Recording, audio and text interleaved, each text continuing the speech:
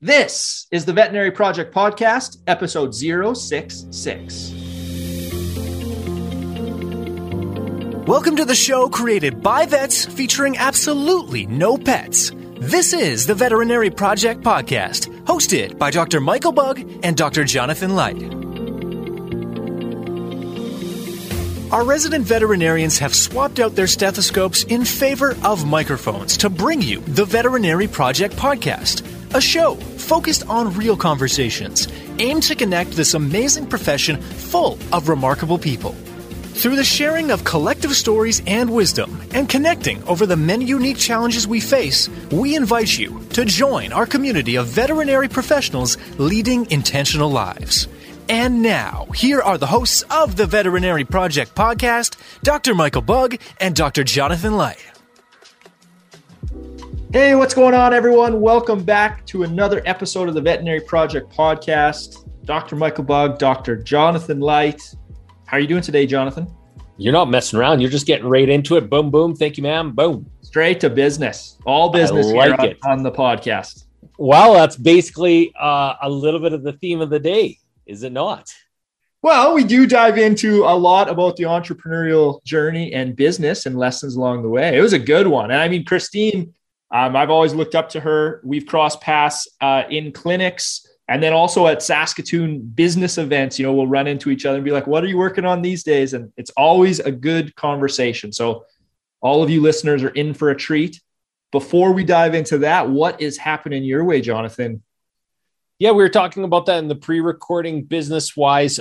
We're in the final setup for our renovations in the basement for Bridgeland Vet Clinic. Doing some painting this week. And I think something that we're discussing, which, you know, seeing in a number of different clinics as people are putting out either their architectural drawings, is taking the time to ensuring you've got the space for your employees as much as for the day-to-day working. The clinics of the 1990s and the early 2000s usually had that one little room, if lucky, or even just the one table or the counter space where we put all of our food on, you put the microwave on, and it's all crammed together. Literally, the lab could be just next door to that. And really, the clinics of 2020 and beyond have to focus on the employees. We have an employee wellness room we're going to be sharing some Instagram photos on. We've got a big space, including almost a full kitchen. And you have to think about that when you're setting up your clinic, I believe, to give it the best chance for employees want to come your way. It is not good enough to have a counter. So there's my quick tip in a little draw. And that's something that we're working on and I get pretty passionate about as well. You know, Candace, Tracy, or others in our clinic. Nice. Did you get that ping pong table? It's coming. Yeah. It's so funny you mentioned that, as mutual friends of mine are texting, and when we're talking, asking the exact same question. It's coming. I'm excited. That's excellent. Anyone that works at Bridgeland Vet Clinic will be the best veterinary ping pong players in the country. And we're going to need to, because the food in this community is so damn good. And we're going to be, we need to burn off the calories at the ping pong table. Yeah. And you guys, that neighborhood is cool. You have some craft breweries nearby as well. Yeah. Craft distilleries, breweries. And every month it seems like there's a new restaurant popping up, which is not good for our bellies. No. Well, that's what's it on, on the preamble talk. How about in your world? Well, the big push, as I said, was on the book. So that's nice to get that off to, copy edit. So now kind of creative work begins, like cover design and layout, but the really heavy lifting is over. So that's amazing. I can't wait. I have this big list of stuff on my wall beside me. And it's going to be very nice when that write a book one is crossed off and delivered. So, but it was a lot of fun. Like, you know, you really have to do a lot of reflection when you're in a writing process. And I drug it out. Very exciting. Excited for you. Yeah, it'll be good. Hopefully a few people read it. We'll see. I'll be one of them. Okay. Well, let's dive into today's episode. I just have to double check. Was that your quick tip, or do you have an actual, like a different quick tip for the episode? My quick tip in those that are on the entrepreneurial journey of clinic ownership is please go check online at the architectural setups. There's some great articles, blogs on all the major websites associated with veterinary medicine. This is an important topic. That's my quick tip. Nice. Okay, another amazing guest here with us today. Dr. Christine Beck has been in the animal industry for over 20 years and is a successful business owner in multiple industries. She is a passionate visionary who just recently launched Waggle Mail, a filler-free subscription box for dogs and their humans that contain vet-curated information and products to support dogs' health and well-being, no matter their stage in life. Her vision is to build a community of empowered dog owners taking the best care of their dogs. She is passionate about advocating for the health and wellness of animals and has creatively blended that with her skills and experience in finance and business. And I can definitely say, we just finished up the recording with Christine. It was a good one. She's so passionate. As Jonathan points out, you can see when we start getting into Waggle Mail, she just lights up. So you're going to enjoy this one. I give you Dr. Christine Beck.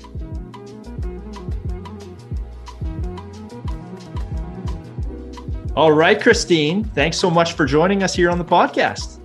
Yeah, I'm excited. Yeah, you are one of the most entrepreneurial vets, that I got to know personally, right? And now that we've started this, we're meeting all sorts of entrepreneurs. But I do remember our time crossing paths in clinics together, and you would have the most perfectly organized day planner. I think it was like color-coded to the minute because you had so much on the go. So I'm happy we could find some time to pick your brain and learn from you. Awesome. I'm excited. And that day timer is still going. Oh, it's still excellent. I knew it. It was so impressive. I would walk by your desk and it would be sitting out. And I was always like, holy man, does she got a lot on the go. Yeah. And it's in paper. You haven't moved from paper to computer form. This is the one thing. I'm all about digital, but this is the one thing I cannot live without. Like, this paper day timer is my world. Yeah. I love it. Okay. I love harassing people. There's a few, my old boss, I still bug her. I'm like, you got that paper timer out? Let's pull it out. Oh, yeah. I just love her. I'm going on a tangent already, but I was never brave enough, Christine, to mess with your day planner because I loved playing pranks. And Terry, another vet that I worked a lot with, I would always kind of mess with her stuff just subtly, just to see if she noticed. But I never could have the courage to do it to you because I was like, this is a do not touch item. I can tell. Intense. Yeah. Okay, Christine. So I know we're going to dive into a lot of what you're up to currently. For our listeners, let's maybe sort of set the table here and go back to when you graduated from vet school. Because I know that's when you had so many things going on, like entrepreneurial ventures, being a veterinarian. So maybe walk us through that time. Yeah. So I graduated in 2011 from vet school. I was in finance just before vet school. So I kind of left the business world in a way aside. And being a vet was what I wanted to do since grade 4. So of course I was going to go for it. I practiced full time for quite some time. And then somehow I fell back into the world of entrepreneurship.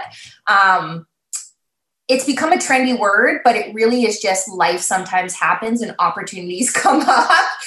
And I found I had passions in other industries. And now I'm sort of coming back full circle and blending my passion for veterinary medicine and blending my passion for business development. So it's funny.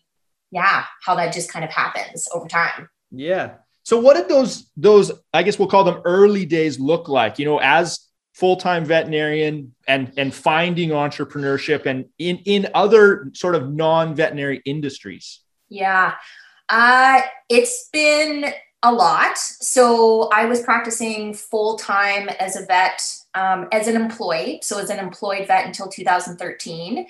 And then in that year, I transitioned to creating my own locum company. So Dr. Beck Professional Services. And I did that as a way to try to find a better fit as a vet and clinic for myself. During that time, I had a family member, my brother, who was starting this business in the car world. And he needed help in the back end, like finance, where my skill sets lie. And he's very strong on sales marketing. So I somehow found myself in the car world in 2013 while still managing my full-time locum business. And that quarter time turned to part-time, turned to another full-time job. I became a co-founder of one of the first digital auto dealership and financing companies out there. So I was part of the executive team that led operations, and they're still functioning to this day. I'm just not actively involved with it anymore as a couple of years ago. So yeah, it was a hard balance. I was balancing locoming, building this model in an industry that I completely I knew nothing about cars, but I knew what my skill sets were and just sort of built on that. And started a few other companies opportunistically from that. Nice. And so what was that like? Because you say, like it went from sort of a part-time thing, and then it was a quarter-time, full-time, and your full-time locoming. So you basically got 2 full-time like gigs. And if I'm remembering right, they weren't even in the same province. So you were doing commuting back and forth, lots of travel. Yeah. I mean, how did you balance that? Now, balance isn't the right word because I don't know. I don't think you can necessarily have balance in there, but how did you handle that? I think I was just running. So you're right. The car world was in Alberta and my vet world was in Saskatchewan. So I was in Alberta half of my life and in Saskatchewan half my life. And yeah, there wasn't really a good balance. I was running, and it really took, I'd say, until a really big event in my life, like a catalytic event in 2019, where I had an event that just kind of really made me question what's important in my life. So this event happened, kind of made everything hit the floor. And I was like, okay, what do I care about? What are my priorities? What is good for me moving forward? And that's when I kind of started the journey back to Waggle Mail. My now startup, like this was an idea I had 8 years ago that I never acted on. And it was something that I was like, okay, this is for me. I've built these businesses for other people. I've been practicing for other individuals. Like, how can I do something that I'm passionate about and build something for me and my family? So it really took an event, which unfortunately it took this event, but yeah, just kind of realigned. Yeah. Go ahead, Jonathan.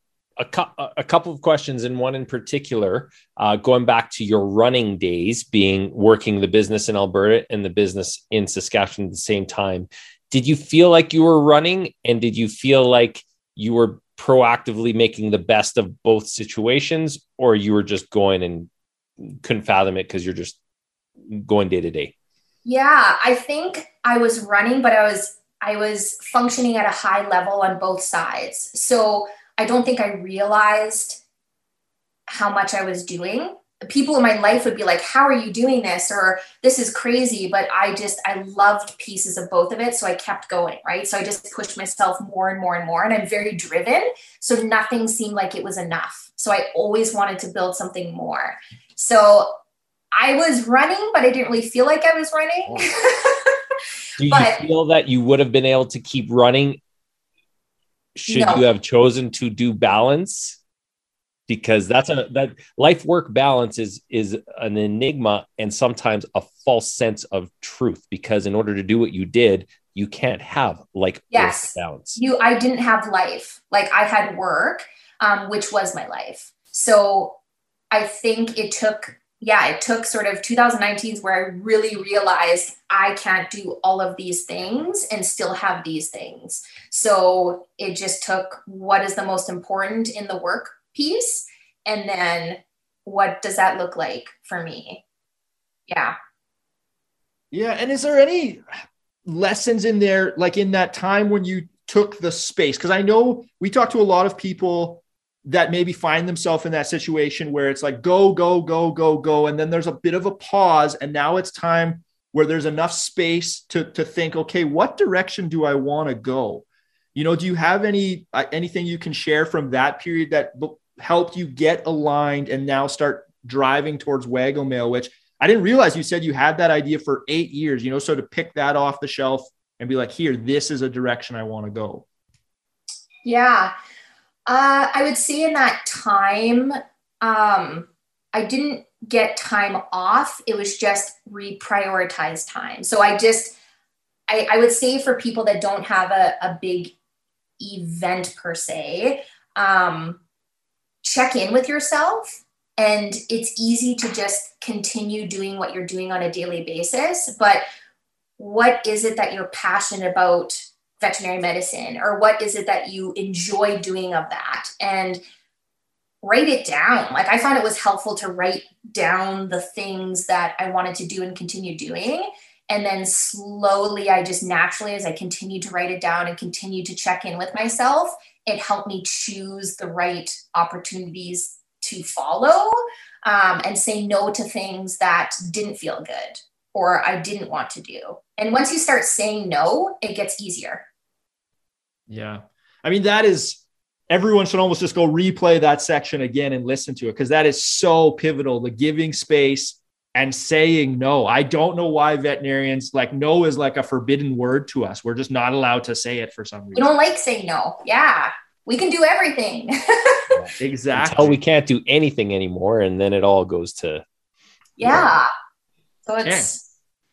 Yeah. I mean, that's very like profound wisdom in there. So we kind of pivot on, we start on picking up the waggle mail stuff. Maybe let's start venturing down that road and tell us what that process looked like, where you said, you're going to start building something for yourself. Mm-hmm. Yeah. So waggle mail was an idea, like I said, that had 8 or 9 years ago when I was on a holiday. And I wasn't really happy where I was. I was a full-time vet at that time, and I just wasn't happy in the situation I was, or I just wasn't happy. So I was thinking of, okay, what's something cool that I could do? Back then, there really wasn't very many subscription boxes. It was really just kind of an idea. Since then, I would say I saw it just, again, those opportunities like dog ownership, pet ownership, like that's just continuing to grow. The digital landscape is changing. COVID's made that even more relevant. The pet industry as a whole is going through a digital transformation, and our clientele is changing, and we have to figure out how to change with them. And I was so tired and frustrated, to be perfectly honest, at the amount of times animals would present to me for painful and expensive conditions or procedures that could have been prevented if they had the right information, accurate information, and quality products. So I was like, how can I get into that digital world over and above just who I see in a clinic, which is so limited, and be able to grab these people before they maybe go to Dr. Google or before they go to the pet stores? Like, how do I get my vet brain that I worked really hard to develop and get that into the hands of more dog owners and pet parents? So that's where it kind of stemmed, was I just saw the change in the digital landscape, and how do I get in there and create something that's of value and purpose? Yeah, that's very interesting. So let's dive into the change piece, because I know when you and I were chatting previously, you talked about the shift in from pet owners to pet parents. Yes. Right. There's much more attachment there. Like pets are now members of the family. Yeah, absolutely. Yeah. Yeah. So what are you seeing, like in your research in launching Waggle Mail, and then now, because I know you said, you're constantly learning and iterating here on the fly. So what are you seeing in those changes in what the customer is looking for? Yeah. And this is something that's important for clinics too. Like, I know this is when I'm in clinic, I see this as well. So it's kind of interesting to see it on a grander scale and then see it in practice. But definitely the transition is going, it's gone from dog owners to pet parents, right? And there's these trends of humanization and customization and personalization and premiumization. Like, they expect the best for their dog because their dog is truly like a family member. And they are going to put those expectations on you as a veterinarian.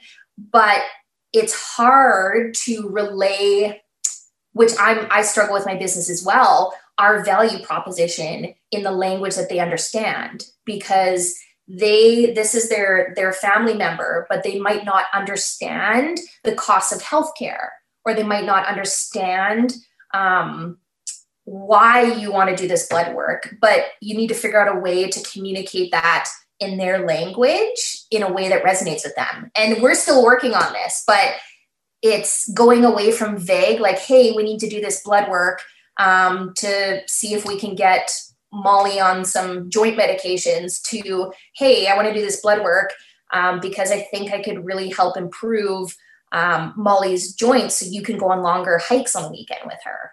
Or like, it's like reinstilling more detailed bonds. Yeah, like bringing it into their world, like so they can relate to it. You know, they hike with their dog, and that's what you can help them with, is the hiking and the comfort of their pet. Yes, it's how are you impacting their bond and their relationship, because we don't have the us to the animal, we have the us to the human to the animal. So how do we communicate our value to the human in order to get to the animal? And there has to be that visceral experience in order to get there, right? And that's, even harder for me to do with my product because I'm not in front of people and I don't have that personal connection. So I'm trying to sell this valuable information and products. It's a harder sell. So it's figuring out how to communicate that. And that's relevant in clinic too, as our clientele changes and ages. If I may step in for a moment here and try and discern a little more what you're feeling. And it's interesting, Mike, because this is exactly what we were discussing with Dr. Jim Clark in our last episode around how we connect with a pet client on a totally different level than what we would have done previously. And in my previous role, it was perceived as all vet centric. And we were making the conversion over to client centric, meaning the veterinarian's no longer the center of attention. It is the client that's the center of attention, and how do we communicate it over? Really interesting follow-up question is, you said it yourself, you're in essence the third party coming in now with Waggle Mail. How do you go about attaching emotional relevance or visceral feeling to gain that connection? How are you doing that in your market? Because that's a hard sell. Yeah, it's slower, right? Like I have the additional challenge of I'm a brand new product that's competing in an industry that there's nothing like this, right? So there's no comparable. So the industry standards of dog boxes are just treats and toys, and they're $40 to $70 a month, and that's it, right?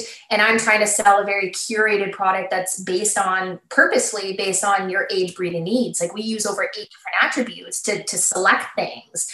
So they don't really care. Well, they care about that, but to communicate that to them, we've been using a lot of, as we've been building our customer base, using user-generated content. So our users speaking on behalf and showing with pictures and videos like, yeah, this really is like what they say it is. So using kind of my happy customers to help share that story. And as well, I'm using my vet brain in a creative way. Like I've been writing blogs on topics that they care about. So I do 2 a month. I've got a Waggle Mail newsletter that goes out. So they're getting to know me as the expert behind the brand. So they are beginning to trust me more. And then that just slowly spreads. So it's kind of providing good content, backing it up with good products, backing up with good customer service, and personalizing it, because that is, that's what they want. So there's no easy, I wish I could give you an ABC. Like we work on it weekly. Like we try something and take a disciplined approach. And in going digital, you're able to do that. You can do some A/B tests and see what the exactly. So if something's working, you can dial that up a bit if something isn't. But it takes data, and data takes time, and data takes money. So it takes a while. So it takes a while to build that. So we're still learning, but it's just trying to be genuine with our message and our branding and make sure what we put out is top notch, and everything's written and approved by me. So it is truly vet authored, anything that goes out, including our socials. So it is truly quality information. Who makes up the team of Waggle Mail? I have an amazing team. I light up when I talk about them, but To date, I've kind of pulled together a group of contractors and advisors. So I call him my right-hand man, tech wizard. So he's locally here in Saskatoon with me. So he's my right hand, everything digital and design. And then I have an outbound content marketer. She's amazing with long form, like blogs and helping generate those messages. She makes me sound good. So I write the vetty stuff, and then she, like these booklets, I write what I want to talk about, and then she makes me sound good and something people want to read. And yeah, I've got a social media manager. She's actually in Lethbridge. And who else do I have? Oh gosh, I'm going to miss something. Oh, another fellow who's actually in Montreal who focuses on my Facebook campaigns. So we've got a team of about 4 to 6 people, and then a couple really amazing advisors that give me their time. Do you use virtual assistants at all, or do you do this all through connections? This is like in the manner of like how our meetings are held, or just how you schedule all the connections together, looking at the efficiencies of it's all digital. Yeah, because only a couple team members only one is like full-time in Saskatoon where I am. So I just like to physically head to his office every now and then just for some to see a human being, but it's digital. Yeah, we book everything digitally. And geographically, Waggle Mail, is it only in Canada, or where do you guys ship to at this point? Yeah, right now because our first full month, which is June. So I stuck to just Canada to work out the bugs. So all over Canada, I even have subscribers in Nunavut. So we're all over the place. And then I'm testing a few boxes into the US and just figuring out kind of how the customs and the timelines work. So we haven't gone to market in the US, but that will be next. Yeah. Fantastic. Can I bounce backwards in a pre-recording question while we're on the subscription box? My wife and I lived in the States, and we had a couple of subscriptions to different boxes coming in month over month. And that was at a time where in the States, it was ramped up. Everybody was talking about subscription boxes and order this, order that, clothing, food, you name it. It's gone through a couple of cycles. Where do you see it as you've launched in Canada to the subscription box model as a business? Yeah, I really like the idea of the subscription box model for multiple reasons, which I won't get too far into the financial part of it. But logistically, especially with COVID, it's changed how people purchase things. And now pet owners or pet parents make like 64% of their pet purchases online. So they really do want something that's convenient, but they still want high quality convenience. So subscriptions as a whole, there's a huge market, like in the pet industry itself, like there's a huge wide open space. Like there's really not, I have, there's one kind of competitor that I've studied quite a bit, but there's really only one that's kind of gone public, and there's a lot of space in the market. And I do think it's going to continue because people do want convenience. The digital changes are not going to be going away. If anything, it will be more so. So we're just going to have to figure out how to integrate that with veterinary services. I mean, we've already seen it with like telemedicine and like Chewy.com now doing prescriptions. And yeah, it's just going to continue going. Yeah. Are you are you partnering with veterinary clinics to have this as a joint partnership so that you're not directly saying, hey, competing against that OTC market, the over-the-counter market?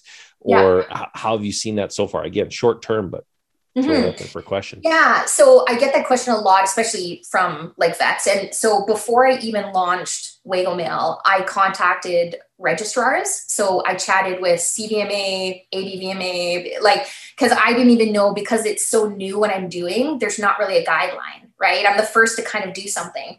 But my goal, I'm trying to get people to vets for things they need to go to vets for. And in my booklets, like I mentioned going to see your veterinarian multiple times. Like my puppy packages, I outline a really fun timeline on when to get your dog vaccinated. Like I'm not replacing the importance of services. I'm just exposing them to products they maybe wouldn't have even known of.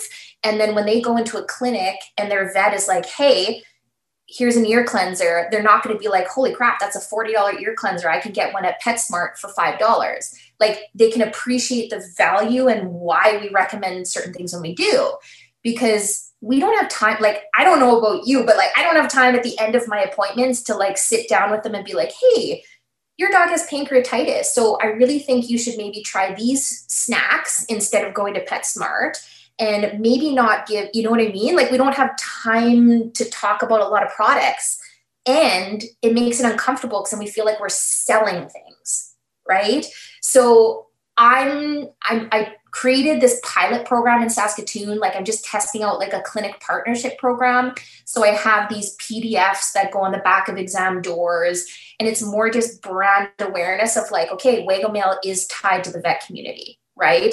And yes, I have boxes, and in the boxes, there are some products that are carried in vet clinics, but I'm not like, it's not in competition. Like, like, yeah, there's a few products, but if anything, people love them and are now looking to have them replaced. And in my mind, I'm bringing people that wouldn't have even come into your practice. Like, I'm reaching into the digital landscape saying, hey, you need to go see a veterinarian, and I'm sending them to you as a referral. So it's kind of that intrinsic value of, I'm getting them to us when we need them, and I'm hopefully preventing stuff that they don't need to come in for, because we're slammed. Like, our industry is short. And if we don't have to see an ear infection because a dog went swimming and they used an appropriate cleaner after the fact, like, perfect. Yeah. And I think that's an important point to make, is this isn't an attempt at replacing veterinary care. It's the opposite, right? You're trying to bring more people and work with that veterinarian, to get high quality care to more pets. Yes. And I expose them to like every single, so my booklets are designed depending on the age group. So I've got different topics for seniors. And in my senior booklets, I hammer in on semi-annual wellness exams and annual wellness blood work. And so I'm telling people about these things. And then when they come in and you're like, hey, you know what, we should maybe do some senior wellness blood work. We haven't done anything in 8 years. It's going to be an easier sell for you because they've heard of it. And they're like, oh yeah, that was something that's important because of this, so I'm trying to promote, yes, I have products in my box, but it's more than that. It's a hard sell for me to clinics too, because it's like, why should I bother having your PDF or these discount cards I have that I give only to clinics? So only clinics get these, where there's like 50% off their first box, which only clinics can give to their clients, because we don't discount stuff. So we give something special to their clients. So again, they feel like their clinic, there's kind of that circle, right? So yeah, we're not replacing services. We're just exposing and referring and hopefully creating additional value. Which financially is important for clinics too, right? Like, because we truly do want to do things like blood work, which is good for the animal, and it's also good for us, right? Like, so it's, yeah. Yeah. And so I'm curious, like we've talked a lot about the digital transformation just in the industry that's happened, and you're using technology to expand your reach, but then it kind of is going back to like in the mail with booklets. And I'm assuming that's part of that like personalization, right? To compete against, Dr. Google. Mm-hmm. Yeah. It still seems kind of weird, like archaic, but people need to viscerally feel something.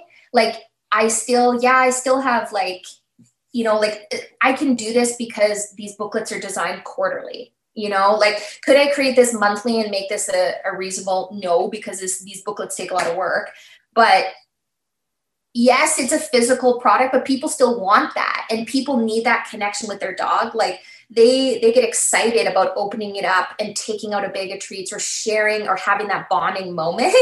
And that's why we have animals, right? Like, still, bottom line, we have dogs because we love them and we have fun with them and they add to our life. So you still need that physical, interaction. It can't all be digital. That would be boring. Well, I totally agree. And I know some episode we talked about like the difference between email and a handwritten thank you card, and they just feel completely different. Yeah. And like we have personalized, like we are very personalized. Like we take into account birthdays, and like there's things, you know, I don't want to blow everything that's in the box, but it is truly, when you get it, you feel like, wow, this is for me. This is for my dog. And it's part of that experience. And that's why we've had such a great retention as well. It's hard to sort of sell, but once you're in, it's like, wow, okay, I see the value of this. Oh, go ahead, Jonathan. Or did you have something there? I was just wondering, going back to your balance, and that you can see that you have just lit up over the last 10 minutes. For anybody that's not watching the YouTube, you can see it, you can hear it. Where does this fit now into you being a clinical veterinarian? Do you feel that people look at you differently, or do you feel that you look at yourself differently in bringing these two great loves together, being clinical veterinarian as well as an entrepreneur at this point? Yeah, I think like we're small enough that I'm still communicating with almost every subscriber, and the passion comes through because I really am passionate about what I'm doing and why. Like the great thing is it's a great business model and it's value-based. Like it's really great for both sides.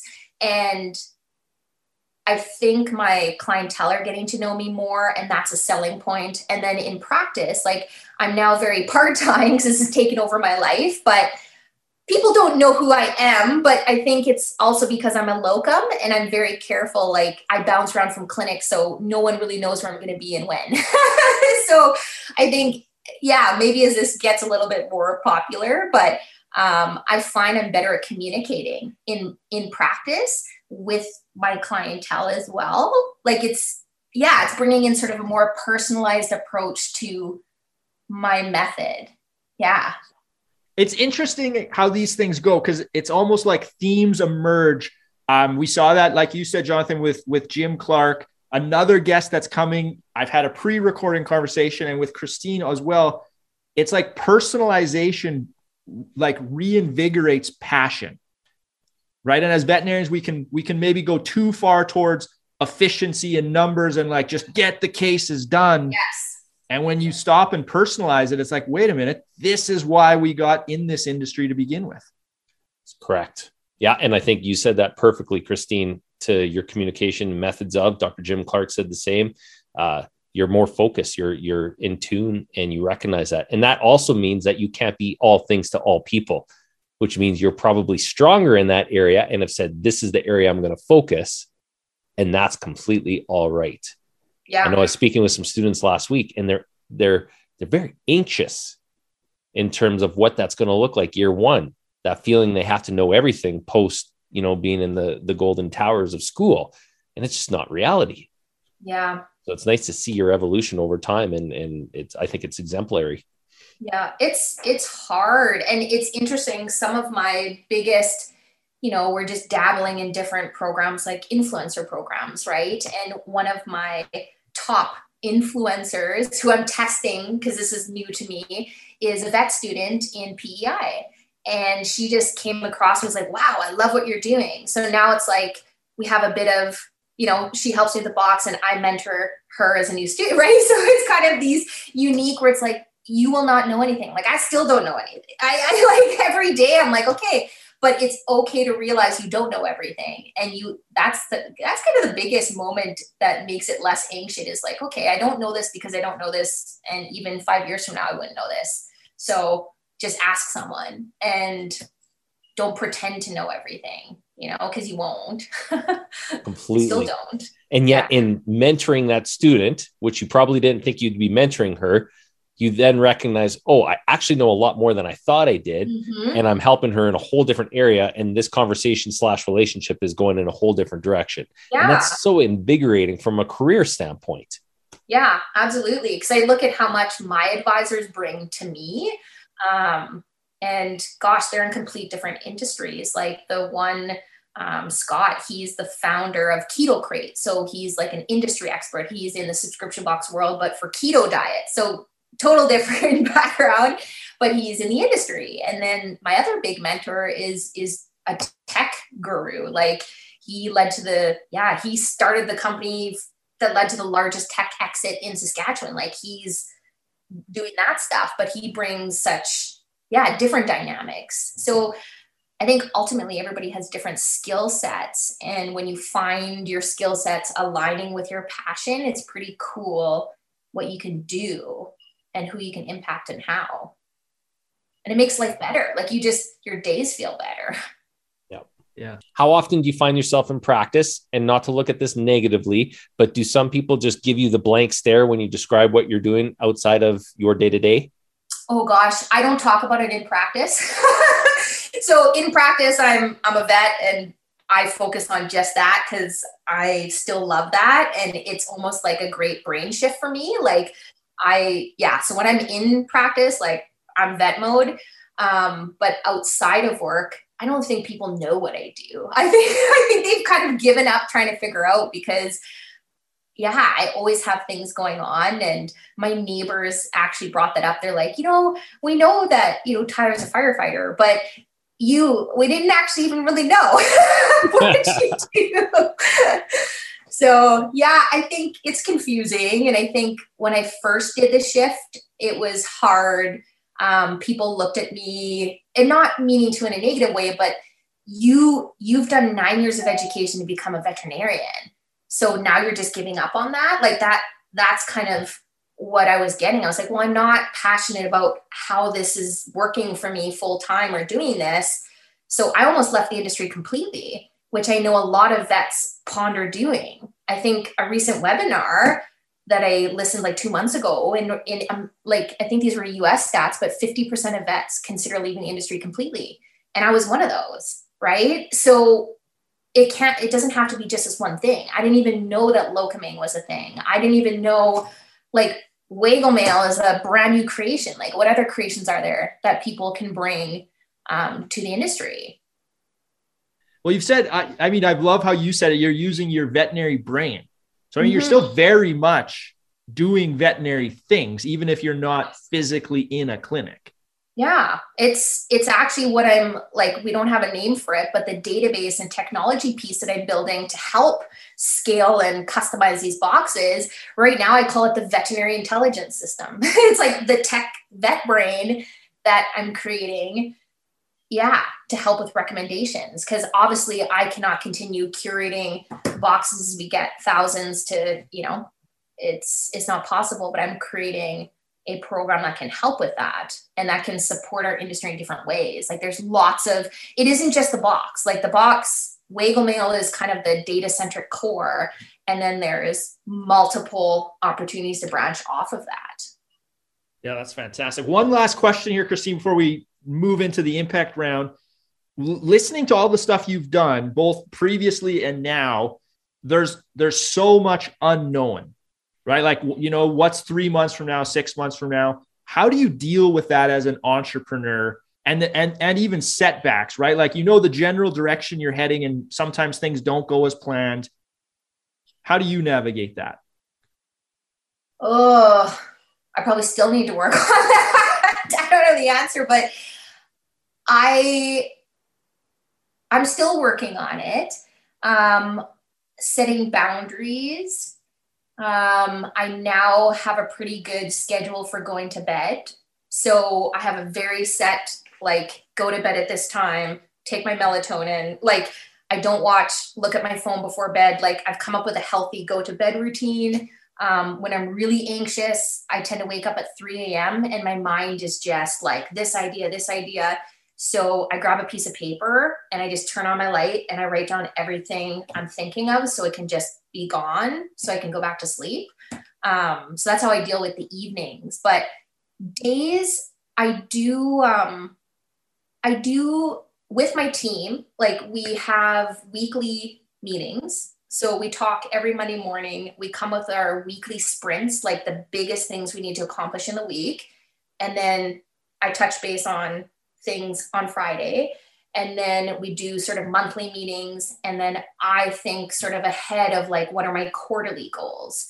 And they're not going to be perfect. And honestly, I set them, especially with startups, like things change, but at least you have something, right? You got something. And if it changes, it changes. Just make sure there's a reason why it changes, like that it's led by data or it's led by reasoning versus just like snap decisions. Cause yeah, those are hard. So I do have a structure, but I'm flexible with it because things will change and that's okay. It's just, how you communicate those changes with your team so that you're all making the changes at the same time.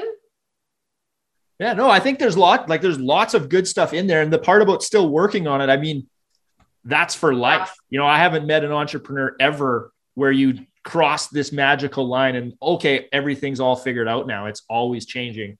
The other thing I was really chuckling about is the bedtime routine. And it's like, I think that's like almost one of the biggest hurdles to cross is like setting an alarm clock to go to bed rather than waking up. That's been one of the biggest changes in my life.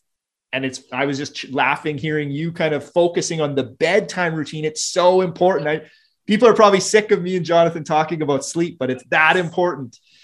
Yeah. I got the going to sleep like down pack now. And it's which So there's a life changer.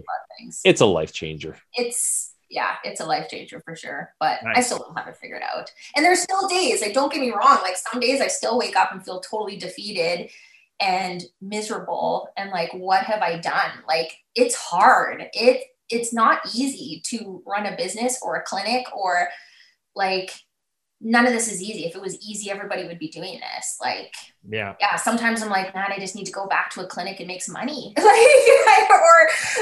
It's hard, but then you get a small win, like take the small wins. Like today I talked to one of my customer that loved her box, and that was my win for the day was like, yes, I impacted somebody in Ottawa. Like that's cool. So take the wins and there's going to be losses and it just, Okay, Christine. Well, thanks so much for sharing that with us.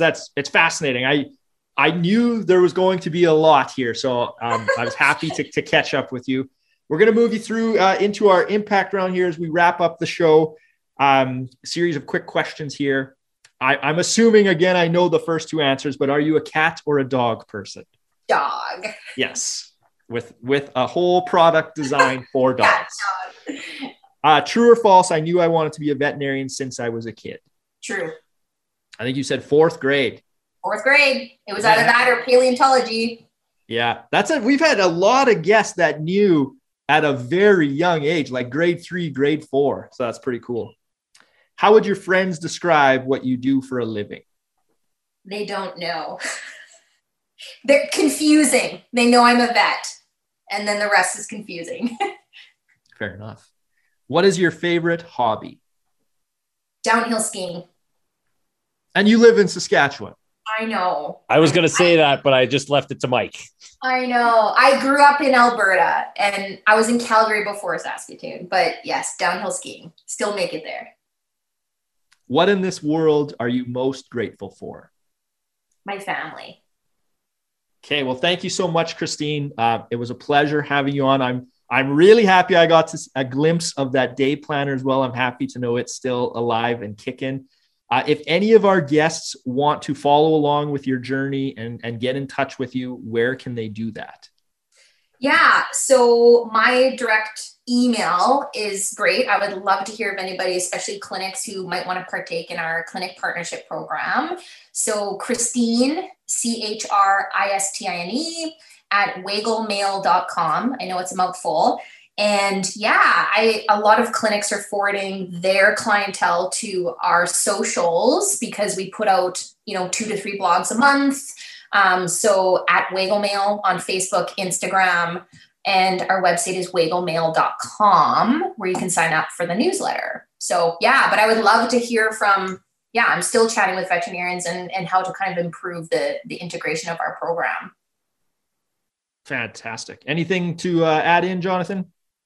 This was fantastic. Really enjoyed the discussion on both your background and then moving through clinic and now into Waglemail and the entrepreneurial journey. I think there are a lot of our listeners that are interested in learning more exactly what you're going through right now. And I think you're right on that journey in terms of speaking about the reality of it, but also the fun, the excitement, the career growth. And you can see it in both what you're doing and how you describe it. So thank you very much for sharing. Yeah, thanks for having me. All right, Christine, as always, the last word goes to you. What message do you want to leave for the veterinary community? I would say figure out how to blend your love for veterinary medicine with your other passions and skill sets. And they may not look like they align, but they might. Thank you for listening to the Veterinary Project Podcast. As a recap, on behalf of our hosts, the Veterinary Project Podcast will be releasing new episodes weekly. So be sure to tune in as we bring you more conversations aimed at helping you enjoy a life well lived. If you enjoyed what you heard on the show and you want to stay in the know, please like, love, and or subscribe to the podcast on the listening platform of your choosing, as we're available on all the usual suspects. If you know of others that may benefit from these conversations, we'd love it if you please share the show with them, as this will help us grow our community to reach more and more veterinary professionals. Speaking of which, if you are a veterinary professional and would like to get connected with more like-minded individuals who are joining us on this journey, please send an email to the veterinaryprojectpodcast@gmail.com, and we'll invite you to be a part of our private Facebook group. General feedback, requests for information, or perhaps requests to be a guest on the show can also be sent to the Veterinary Project Podcast @gmail.com. Dr. Michael Bugg and Dr. Jonathan Light, thank you for listening to the show, and we'll catch you again next week for another episode of the Veterinary Project Podcast. Bye for now.